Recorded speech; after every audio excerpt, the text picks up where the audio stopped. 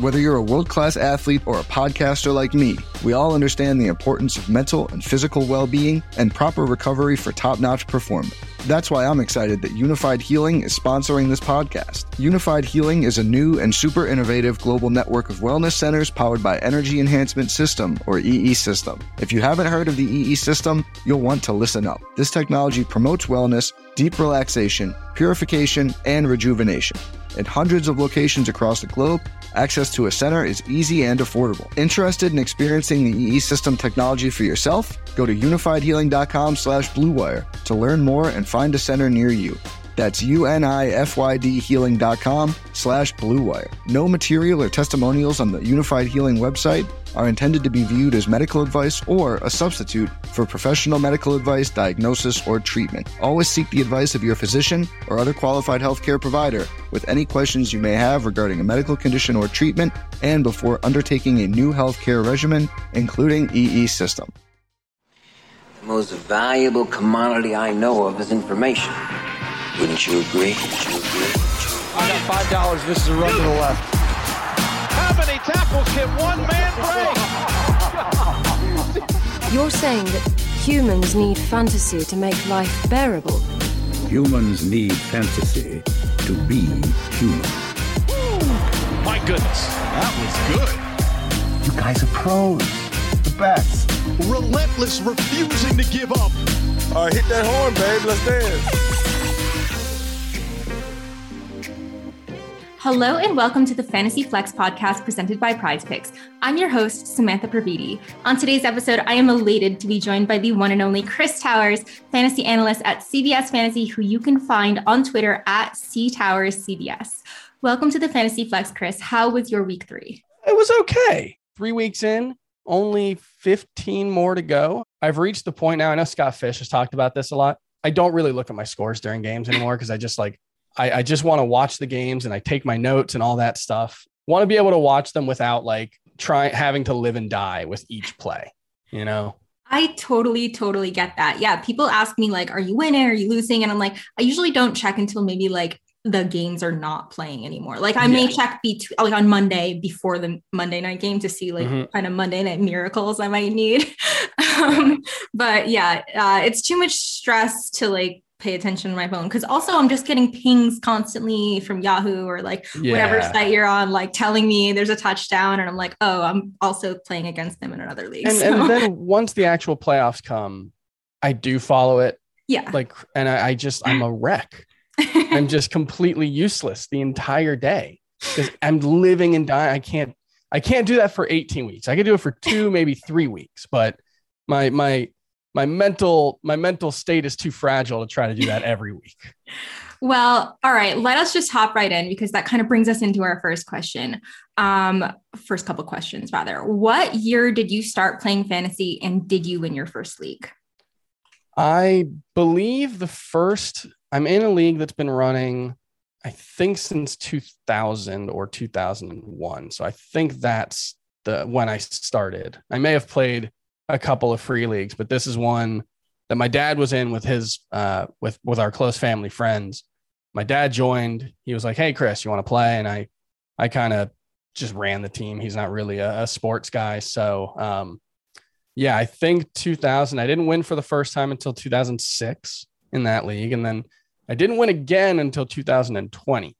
So you always have that. There's always one league, or in my case, 2 that.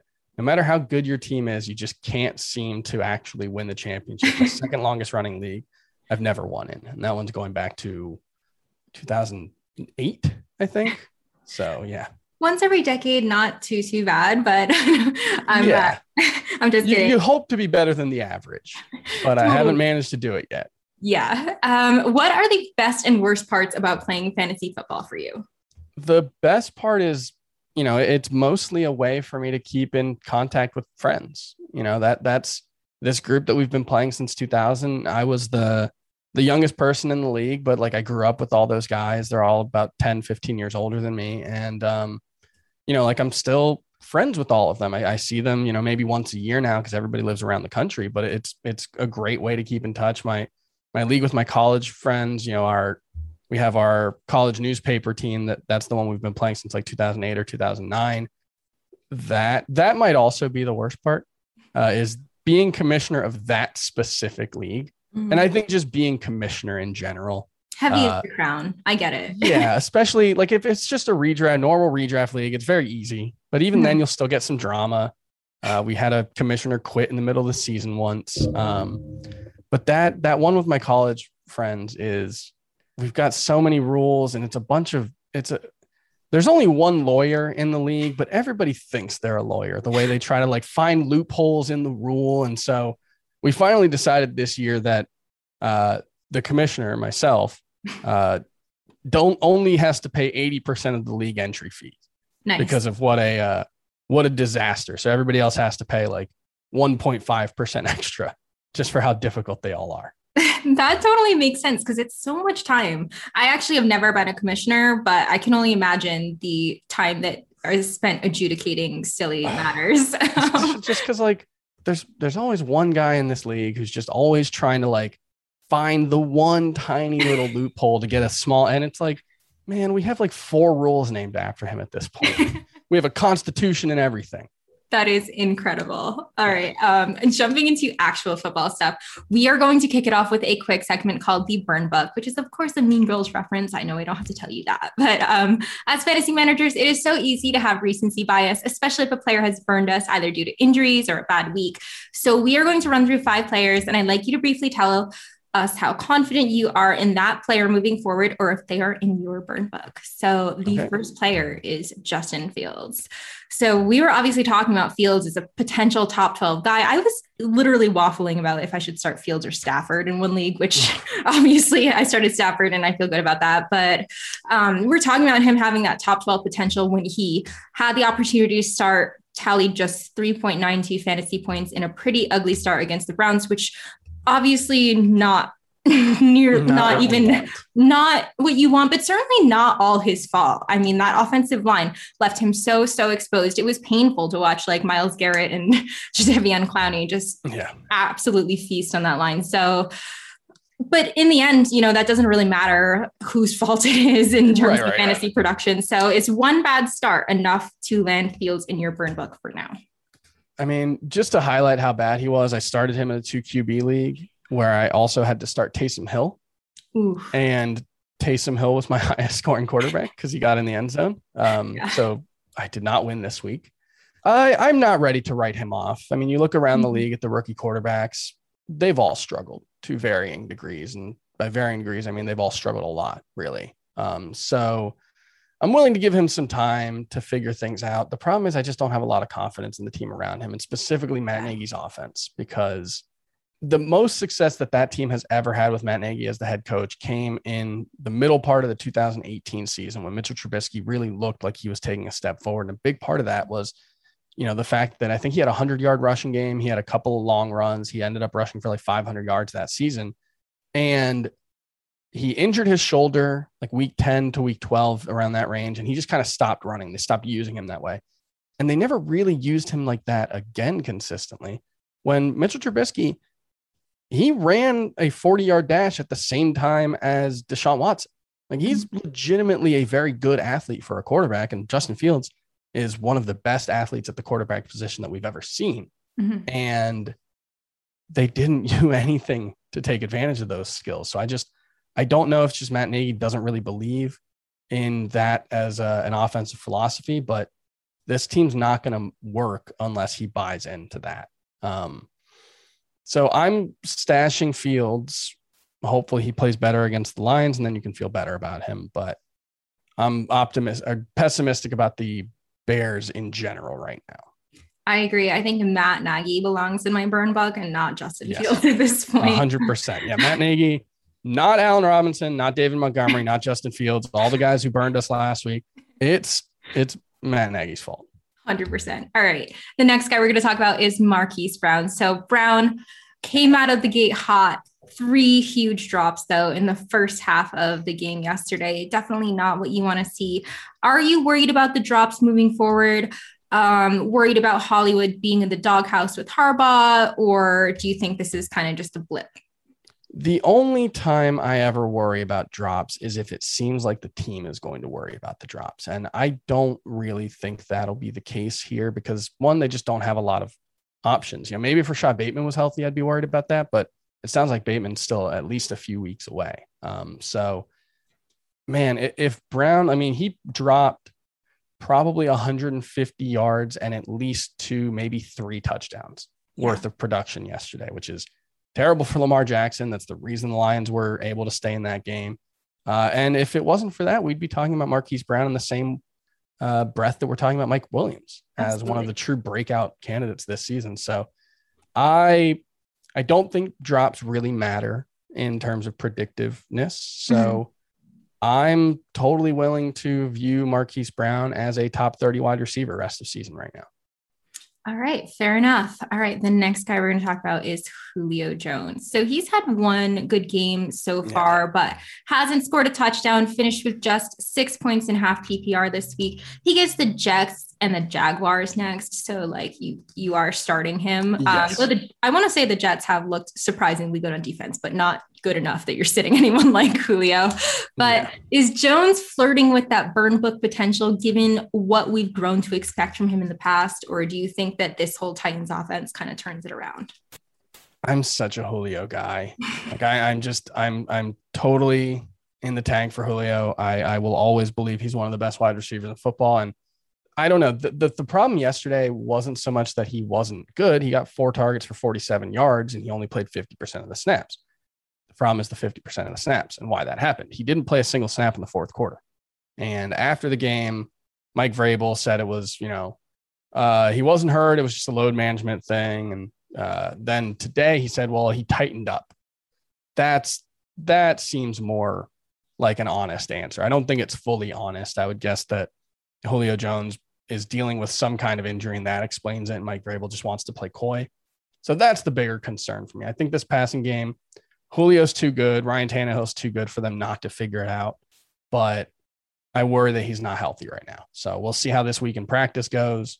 If Julio Jones is healthy, I will be starting him probably as a top 15 to 20 wide receiver. I just want to see him be okay. And AJ Brown too. Hopefully his hamstring's fine. I was just going to say with Brown's health kind of also questionable for sure. You got to think that Julio's due for a good game here, especially with the good matchup. So hopefully that is not indicative of the rest of season.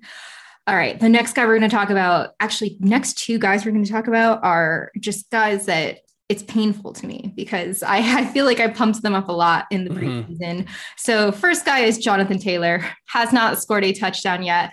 And this was a pretty good matchup for him, given where most people drafted JT, in the first round. Do you think he deserves to be in people's burn books right now? Or do you think that he kind of turns it around?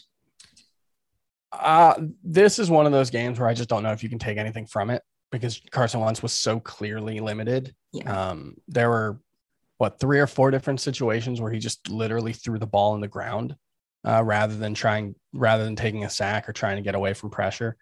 The problem is he was probably 50-60% yesterday, and he's going to try to play through this moving forward. And I don't know if he's ever going to get fully healthy. So I think you have to have questions about how good this Colts offense can be. In addition to the fact that Quentin Nelson was carted off yesterday, they've had offensive line issues.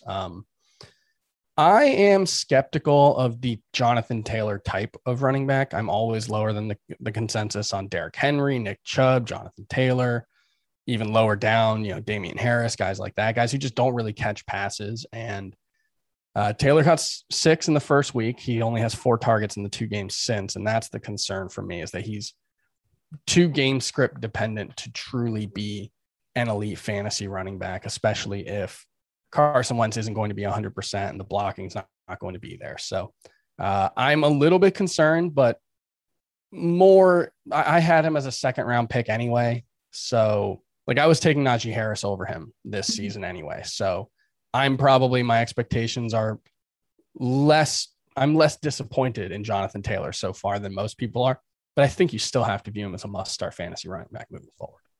Yeah, for sure. I mean, it stinks as a manager with him on a couple teams where, you see Nyheim Hines outscoring him. And you don't know if that's kind of like that's just how it's going to be because the Colts offense is just kind of a little dysfunctional right now. So yeah, I definitely agree with you on that one. All right. The final guy that we were going to talk about in our burn book segment is Kyle Pitts. So I don't know where you stood on the Kyle Pitts spectrum because this is like a big thing in the fantasy Twitter community, but yeah, big yikes. He's going as high as, tight end 4 in drafts, hasn't finished higher than tight end 9 in any game this year. Were we totally wrong? I mean, I say we, because I don't even know how you stood on this, but were we collectively wrong? Yeah. Were we collectively wrong about Pitts and first year tight ends performing, even if they are generational talents? Does he kind of belong in our burn books right now? Or do you think it's maybe more of just a symptom of this Falcons offense? Yes, I think it's a symptom of the Falcons offense. Matt Ryan, I mean, you see it with Calvin Ridley, where Calvin Ridley last year led the NFL in air yards in 15 games, and he had nearly 300 more than DK Metcalf, who was second. They were so aggressive in targeting Calvin Ridley, and it wasn't just because Julio Jones was there. There were games when Julio Jones missed. Calvin Ridley, they were throwing just as much to him. So I don't know if it's that. But Matt Ryan doesn't look good. The offense doesn't look as aggressive. I think he has the second lowest intended air yards per target this season. It's like 4.2 yards, Matt Ryan does. So I think there's a problem with the offense. Kyle Pitts is still running about 75% of their routes, still playing about 75 to 80% of their snaps every game. I think if the offense gets going, Kyle Pitts will. And as far as where I was on him coming into the season, you know how like, when you think of this is going to be a weird analogy, so just stay with me. You know how when you think of like an atom, the image you have in your head is just like one thing in the middle and then a bunch of things orbiting it. The way it actually works is electrons don't exist in one place at any given time. They exist in a cloud, and there's a probability of them existing in any one place, but they can be in every place at once. It's really weird, but quantum physics is weird. That's where I was on Kyle Pitts. I agreed with every single take about Kyle Pitts. I agreed that you don't want to target rookie tight ends. Rookie tight ends are almost never good. Evan Ingram was, I believe, the best fantasy rookie tight end of all time, and he had like 750 yards. So it's just generally been a losing bet. On the other hand, if you're going to bet on an outlier, tight ends don't get drafted number 4 overall. Tight ends don't produce like what he did in 8 games with the University of Florida last season. It was like 110 yards per game, 12 touchdowns. It was ridiculous production. So yeah, I could see every single angle of it, and I agreed with all of them. And it was the kind of situation where the most likely outcome was Kyle Pitts wasn't going to live up to his draft price, but the chance of him hitting as high as he could was too great to pass up entirely. So in 13 leagues, I think I have him in 2. I didn't think he was going to have this kind of season, but I knew he was capable of it. And you need some exposure to that kind of player because that's how you win fantasy. You win with the guys who crush their value. So Pitts, I'm worried. He's tight end 13 in PPR scoring, despite being such a major disappointment because tight end remains a complete dumpster fire. And so at the very least, I don't think there's any chance you're going to pick up a tight end on waivers at any point this season who I feel more confident in than Kyle Pitts. Yeah. And I still think the upside is absolutely there if the Falcons offense can figure things out. Yeah, I hope we're not talking about him as the biggest bust of the year. Certainly, I do hope we can get this together. And yes, I love that on this podcast, you went into quantum physics. That is incredibly impressive. That's the one thing I know about quantum physics. I love that. Don't be too impressed. No, that is a great analogy. It totally made sense to me. Next up here on the Fantasy Flex is a segment we call Elite Entries. Today, I am going to look at 3 NFL Week 4 quarterback plays on Prize Picks.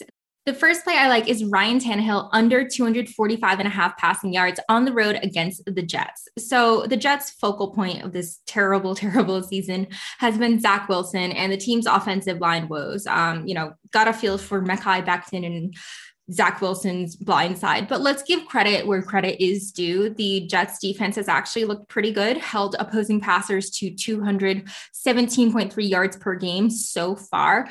They faced the Titans this week who, they have a good offense and they looked just okay against the Colts last week.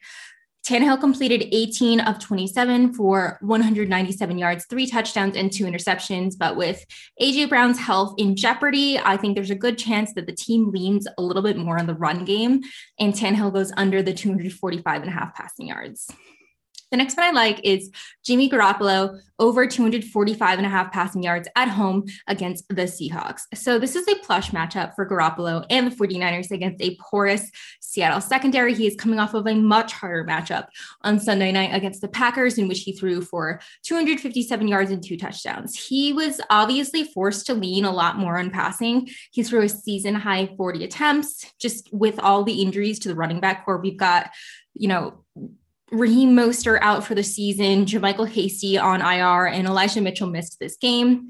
Even if Mitchell returns for week 4, I think that Garoppolo still has a really good chance to go under 245.5 passing yards. I also like Trevor Lawrence under 249.5 passing yards on the road against the Bengals. So Cincy's pass rush has actually looked quite good through 3 weeks. I know, act surprised, but this team is tied for the 4th most sacks, averaging 3.3 per game, which is a major improvement from their 2020 average of 1.1 per game.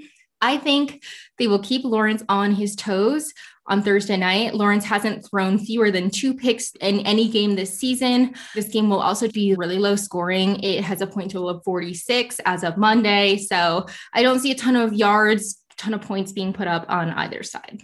All right, so that is our elite entry for today, going with Ryan Tannehill under 245.5 passing yards on the road against the Jets, Jimmy Garoppolo over 245.5 passing yards at home against the Seahawks, and Trevor Lawrence under 249.5 passing yards on the road against the Bengals. As a reminder, you can mix and match fantasy points and player props to make your lineups super spicy. Also, PrizePicks markets move, so you will want to be nimble to lock in the best numbers and make your picks as soon as possible. If you haven't created a PrizePicks account yet, please check out the link in our episode description, because PrizePicks has a special offer for Fantasy Flex listeners. They will match your first deposit up to $100. Just click the link in our episode description or visit prizepicks.com and use promo code ACTION10. All right, let us keep it moving here on 21 questions. Our next segment is called Full Send or That's Cap, which is sort of the opposite of the last one. I'm going to give you 5 players whose values are on the rise. And I want to know, are you sending it with this player or is that cap? So just to explain, full send is like a ski snowboard thing. Like you're going for it, you're sending it. You're like jumping off the cliff and whatever, full commitment. And that's cap obviously means that's not true, or it's kind of. I haven't been snowboarding in probably 16 years now. I really want to go again. I'm worried I'm going to die. Oh my God, you have to come. So I will actually. My hips are so bad that like, I'm just worried. I skateboarded a lot as a kid. And so I've got bad hips, and I'm just worried I'm going to fall one time and just like be done being a walker for the rest of my life. That's my big concern. No. You have to come. If you ever come out to Colorado, we can go snowboarding together. I am actually teaching skiing and snowboarding part-time at Breckenridge this winter. So I'm super excited about that. So yeah, come. Send it with me. I had a flight to Denver that were scheduled for the day that Rudy Gobert and Tom Hanks had announced they had COVID, which in my mind is the day COVID started. Yeah. So I was going to go snowboarding in Denver, and then the world shut down. So maybe next winter. Awesome. Well, I'm going to hold you to that. All right. The first guy we're going to talk about is Sam Darnold. So my Carolina Panthers are 3-0, as you know, and Darnold has finished as QB 17, QB 13, and he did really well this week. He's got a soft schedule coming up with Dallas, Philly, Minnesota, the Giants, and the Falcons on deck. Are you sending it on him as a streamable QB1 in the next few weeks, or do you think that's cap? I actually had him ranked like 14th this week. He finished 8th in 6-point per passing touchdown league. The 2 rushing touchdowns helped. I don't think you can count on that, but he could have had 2 passing touchdowns very easily in that game as well. So yeah, I buy him as a streamable quarterback. I think he's in the Teddy Bridgewater, Derek Carr, maybe Daniel Jones range, where if they have a good matchup, I think they have the skills to take advantage of. Especially, I just really like the Carolina Panthers offense and the skill position players they have. I am as much as I'm in the tank for Julio Jones, I might be even more with DJ Moore because I think he's one of the, 8 most talented wide receivers in the NFL. And if Darnold can keep playing like this, I think DJ Moore is going to continue to be one of the best fantasy wide receivers. I am so hype about DJ Moore breakout season. I mean, Obviously he's been productive in the last few years, but it was like, he just got this rap of being like unpredictable and kind of a fantasy nightmare. He was my nightmare last season. He literally was like 25 points or 2 points type guy. And it was very frustrating. So love to see him perform well. I've actually just been really surprised. That hasn't been as surprising. I've been really surprised with how like MIA Robbie Anderson has been from a fantasy perspective. Yeah, he seems to be back in the, everybody was like, oh, Robbie Anderson and Sam Darnold played together with the Jets. This is going to be great. They know each other. Well, it turns out he's playing like they're using him like they used him when he was with the Jets, which makes him a boomer bust like flex option. Yeah. Which is disappointing. Definitely disappointing. All right. The next guy we're going to talk about is Trey Sermon. What a roller coaster this has been. All right. Benched in week 1, fumbles and gets concussed on his first NFL carry in week 2. Then with just like the crazy attrition in the backfield, he gets the start in week 3, posts 12 touches for 33 all-purpose yards and a touchdown. Are you going full send on Sermon season, or is it cap once Elijah Mitchell is healthy?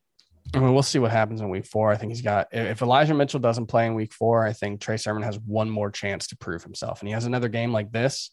I think Elijah Mitchell is going to get that starting job back. Trey Sermon has the opportunity to take this job and run with it. We know how talented he is. We know that Kyle Shanahan really liked him coming into the season.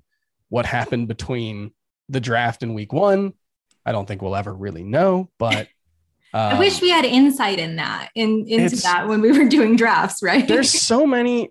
This is something that I've noticed over the last couple of seasons, and really 2020 and 2021, to go off on a slight tangent again, is that the NFL changed media policies last season because of COVID. Media members weren't allowed to come into contact with players. They had limited practice, viewing opportunities, and a lot of teams just made that stuff permanent. And so there have been a lot of limitations on what reporters are or aren't allowed to report. There's a lot of limitations on what they're allowed to see. Like, there are some teams who you can't even report who goes in what order during individual drills. Like that kind of stuff. They have sanctions on what you're allowed to report and still have access. And so I think that's what we're seeing, with Myles Gaskin in the preseason when he didn't start the first game. That was something that I just think we didn't have an opportunity to know because the reporters couldn't tell us. So I think that's probably what happened with San Francisco. I'll say if Trey Sermon has a big game in week 4, he can be a really good fantasy option. If not, I would guess they're going to go right back to Elijah Mitchell whenever he's healthy. Yeah, I was actually pretty concerned or maybe surprised to see the usage of Kyle Juszczyk. It's just like that, to me, kind of communicated how iffy Kyle Shanahan is on leaning on Sermon kind of long term. So I am not sending it fully on him, though I did bench Mike Davis this week for him. So that's the first time I've obviously been able to start him. Hopefully might have worked. Yeah, hopefully we will see him. Yeah, I think it was like a 1 point difference, to be honest, even though, of course, I waffled over this decision for a day. I've got a lot of concerns about Mike Davis. So. Fair enough. All right. The next guy we're going to talk about is Chuba Hubbard. So crazy, unfortunate injury to CMC, which I saw from my phone. I was like in the mountains and I'm just like looking at this whole thing unfold. Very scary, though. I guess there's maybe a little more optimism because he didn't go on IR. So that kind of suggests the Panthers think he will return, I guess, earlier than 3 weeks. But Hubbard is still probably going to be the top waiver target. He was pretty effective, 11 rushes for 52 yards and caught 3 of 5 targets for 27 yards. Are you going full send on him, i.e. spending all your fab to get him, or is that a little cap for a 1 to 2 week rental? Yeah, I don't know if I would blow all of my fab on him. I wasn't doing that on Elijah Mitchell either, but Hubbard is more the type of player who I would be willing to do that rather than Mitchell, because we know the Panthers, based on what they did with Mike Davis last season, they want to just use one guy primarily, and they're going to get him involved in the passing game, and they're going to use him heavily in both facets of the game. And so that's the kind of player I'm looking for on waivers, is a guy who can legitimately become a must-start option. I think it's a much narrower path for someone like Elijah Mitchell because he's not going to have a big passing game load. Hubbard played 38 of 52 snaps after the first quarter.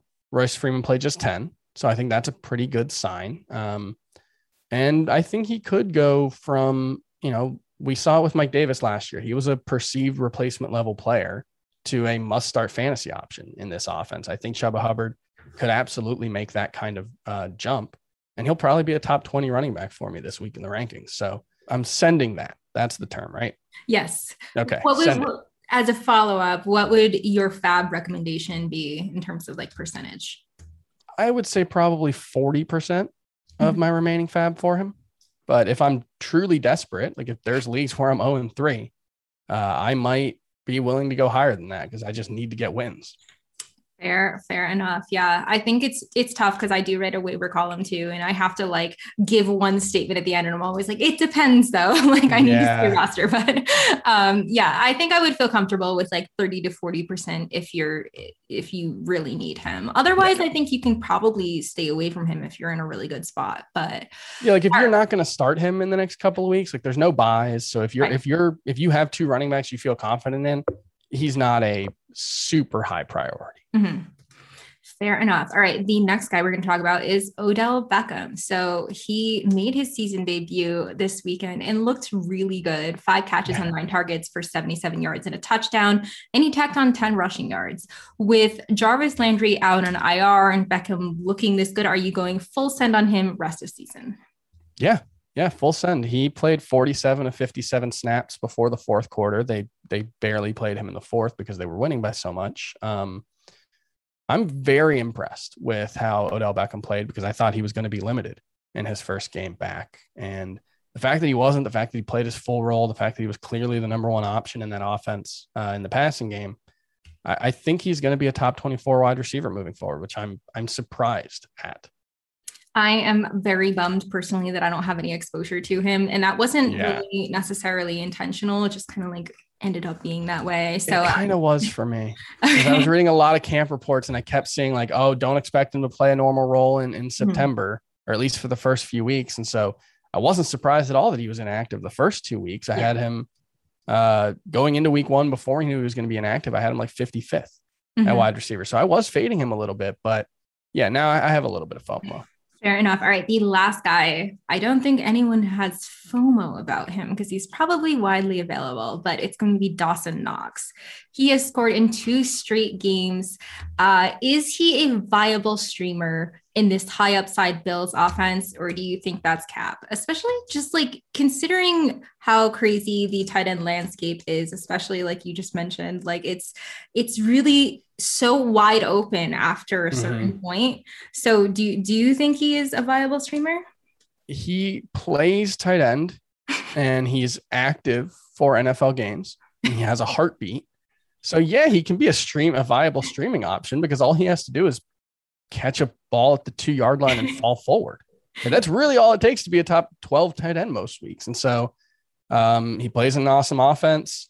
Josh Allen answered my questions about whether the first 2 weeks were a sign of things to come. And yeah, I think Dawson Knox is going to be in the 15 to 20 range at tight end. And if you don't have a good one, I started David Njoku last week. That blew up in my face. And then I started somebody terrible who didn't do anything this week. So I might be interested in picking up Dawson Knox. Awesome. All right, Chris, we have 8 more rapid fire questions and we'll name one player you just can't quit. Probably DJ Moore or Julio Jones. Maybe more Julio Jones now because you've had to make more excuses for him the last year and a half. But I've seen no reason to think he's taken a step back as far as his ability and talents go, even though the fact that he's 32 years old. And so as long as Julio Jones is healthy, it takes a lot of energy. It takes a lot of effort for me not to rank him as a top 12 wide receiver, just as a reflex. I just think he's absolutely one of the like 3 or 4 most gifted players to ever play the position. And so I'm going to believe in him as long as he's around. I love that. Well, I am very optimistic on him moving forward. Yeah. All right. You told me that you are or at least you used to be a Dolphins fan. So some of these questions are going to be Dolphins themed. Okay. Predict when the Dolphins will win their next Super Bowl. I do have a Dolphins jersey behind me. You can't see it, but it's a Chris Chambers. So throwback to the mid 2000s Dolphins. And, I grew up a Dolphins fan.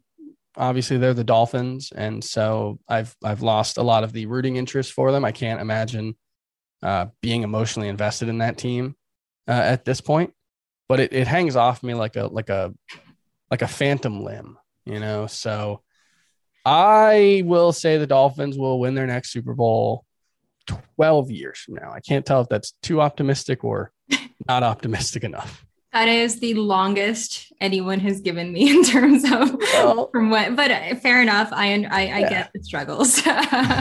And I appreciate your honesty, of course. Give us one Dolphins player you think is underrated for fantasy. Will Fuller. He's another guy that I will always make excuses for.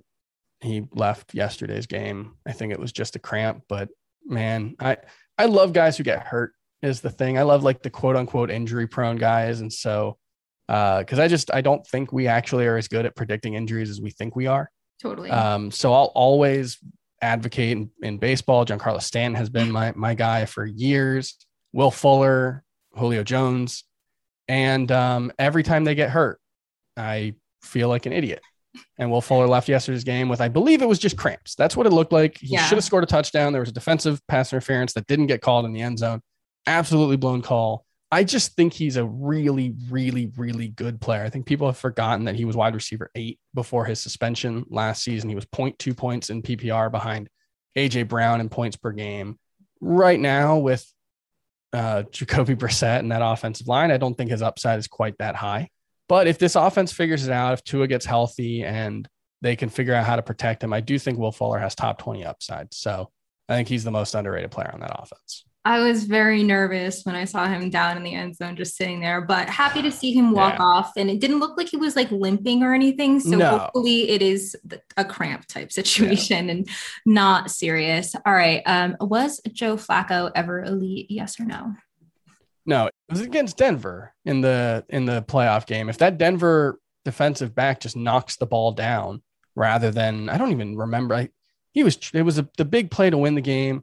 And if that guy just knocks it down, he just like fell down 3 feet short of the ball. If he just knocks it down, Joe Flacco probably loses $80 million in career earnings. And that discussion never has to happen. He was perfectly fine.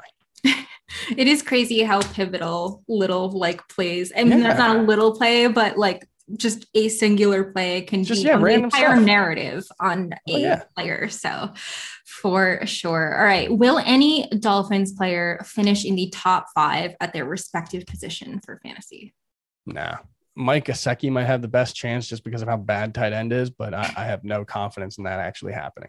Yeah, he bageled in the first week, 5.6 fantasy points, I think, in half PPR in week 2. And then I think he had like 8 targets yesterday, but he was well on, I think it might've been like 12 actually. He was well on his way to a bad game yesterday.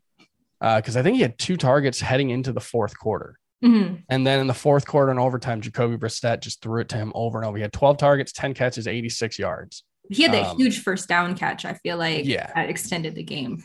Yeah, and so I don't have any faith in him. Like he's in that streaming tight end discussion for me, maybe higher than Dawson Knox, but not much. Aside from Chuba Hubbard, who do you think managers should prioritize on the waiver wire this week? Emmanuel Sanders. If you've subscribed to the Fantasy Football Today newsletter, which you should, I write it 8 times a week. It's my primary job at this point. I've been advocating for Emmanuel Sanders since the preseason and through the first 2 games when he didn't do all that much. And it was because Josh Allen just flat out missed him on a couple of really makeable big plays. And if Josh Allen had been a little more accurate the first 2 games of the season, well, we saw in week 3 when Josh Allen played better, Emmanuel Sanders had a big game. I think if you believe in Josh Allen moving forward, you should have Emmanuel Sanders on your roster. And he's available in about 40% of CBS fantasy leagues. So I would guess Yahoo and ESPN, it's even higher because they usually have a lower roster rate. So, yeah. Yeah, I he's definitely under 50% rostered in Yahoo. So he is headlining my waiver wire column. Yeah, I think the way they've used him so far down the field, he's been still really good the last couple of years. He ruptured his Achilles 3 or 4 years ago, and he still played at a really high level. So I think Emmanuel Sanders is a must roster player. Love that. Give me one player who you think is primed for a big fantasy season next year. Would it be cheating to say Christian McCaffrey? We're talking about players who haven't done it yet. I'll say Jalen Waddle. Okay. Not to actually be a Dolphins homer or to paint myself as that, but I love what I've seen from him. So they clearly love him. Yeah. I mean, yesterday I think there were 2 or 3 situations where you can say Najee Harris, the way he was used in the passing game, was a symptom of the Steelers' dysfunction as much as a sign of how good he is. And I think you can say the same thing about Jalen Waddle yesterday. They just can't really move the ball in chunks, so they have to use Jalen Waddle's playmaking with the ball in his hands. But he's a really good playmaker with the ball in his hands. I think once that offense figures things out, I mean, the breakout might come this year if Tua gets healthy and they figure things out. But he is someone I feel very confident in moving forward. I love that. I am all over Jalen Waddle. All right, we have 2 more questions. How many attempts do you think it would take you to make an extra point? I've tried several times in my life. It's never happened. That's super cool. I just cannot figure out the mechanics of it, but I think 10. Okay. I could get it because I'm a pretty good punter. I can probably punt the ball about 40 yards at max. I'm not gonna say every time. So I feel confident that I could get it through the uprights. It's more about the form and the technique, I think. It doesn't have to look pretty for sure. Right. Yeah, no, it's going to wobble just barely over that bar. Well, I definitely could not make that. You could give me 100 tries and incentivize me, saying there's $1 million if I make that. I don't think I would. So very impressive. All right. The final question is, if you had one cardinal rule to tell someone just getting into fantasy this year, what would it be? So one that I've been saying a lot since the preseason, I don't know if you've watched Ted Lasso, but it's fast become one of my favorite shows. And one of the key things that I love from that show is, one of his players messes up and he tells him, you know what the happiest animal is? It's a goldfish. There's a 10-second memory. Be a goldfish. That is, I think, we were doing the burn book section earlier. And one thing that made me think is you should really never do that. You should never just say, I will never draft that player again. I will never have that guy on my team, because situations change and context is so important for fantasy football. And so if a player who has disappointed, like Joe Mixon this season, disappointed a lot of people the first 4 years of his career. I never had him on any of my teams. I think I had him in one because of a rookie draft. But other than that, I never really had him because I didn't buy this idea that he was such an incredible talent that he was going to overcome the bad situation he was in. I think the situation's a lot better. So I have a lot of Joe Mixon this year. You should never, I will never begrudge someone saying I'll never draft Joe Mixon specifically or Tyreek Hill or anyone who, they find objectionable as a person off the field. That makes perfect sense. But as far as you're just talking about production in the NFL and fantasy, you should never say, I will never take a player. You should always have an open mind and approach each player every week and every season with an open mind and say, this is a fresh start. Let's look at the situation as objectively as possible. Let's look at the player and see what their chances are of producing. Because if you're too emotional about it and you say, I'll never draft that player again, you're going to miss out on some guys. That is excellent advice for fantasy football in a lot of facets of life, I think, for sure. All right, that will do it for this round of 21 questions with our esteemed guest, Chris Towers. Chris, I cannot thank you enough for joining me during this insanely busy time. Please tell everyone where they can find you this NFL season, as if they don't already know. Yeah, CBS Sports, cbssports.com/fantasy. You'll find my writing there all throughout the week. My rankings are on the CBS Sports Fantasy Football Today newsletter, which you can find at cbssports.com/newsletters. That's pretty much where you'll find the majority of my writing. 8 times a week, twice on Wednesday, twice on Sunday, not on Saturday. I do need a day off. But yeah, I think it's a really good product. I think you'll really like it. So that would be the main, if you like me at all, that would be subscribing to that would be the main way to show it. Otherwise, at CTowerCBS on Twitter, I tweet entirely too much, sometimes about fantasy football, often about Star Wars or Taylor Swift or whatever else is on my mind at that moment. That is pretty much what my Twitter feed is like, very stream of consciousness, but I think it's great. As a reminder, Sean Kerner and Chris Raybon are here on the Fantasy Flex every Monday, Wednesday, and Friday, giving you guys all the DFS waiver wire rankings info to help you dominate your fantasy leagues. I will be back this Thursday and every Thursday from now on with my mailbag episodes. Speaking of which, you should email any mailbag questions to mailbag@actionnetwork.com. Thank you again for listening. Please rate and review our show on Apple Podcasts. Download us wherever you like to listen, and we will see you next time on the Fantasy Flex presented by PrizePicks. Peace out, y'all.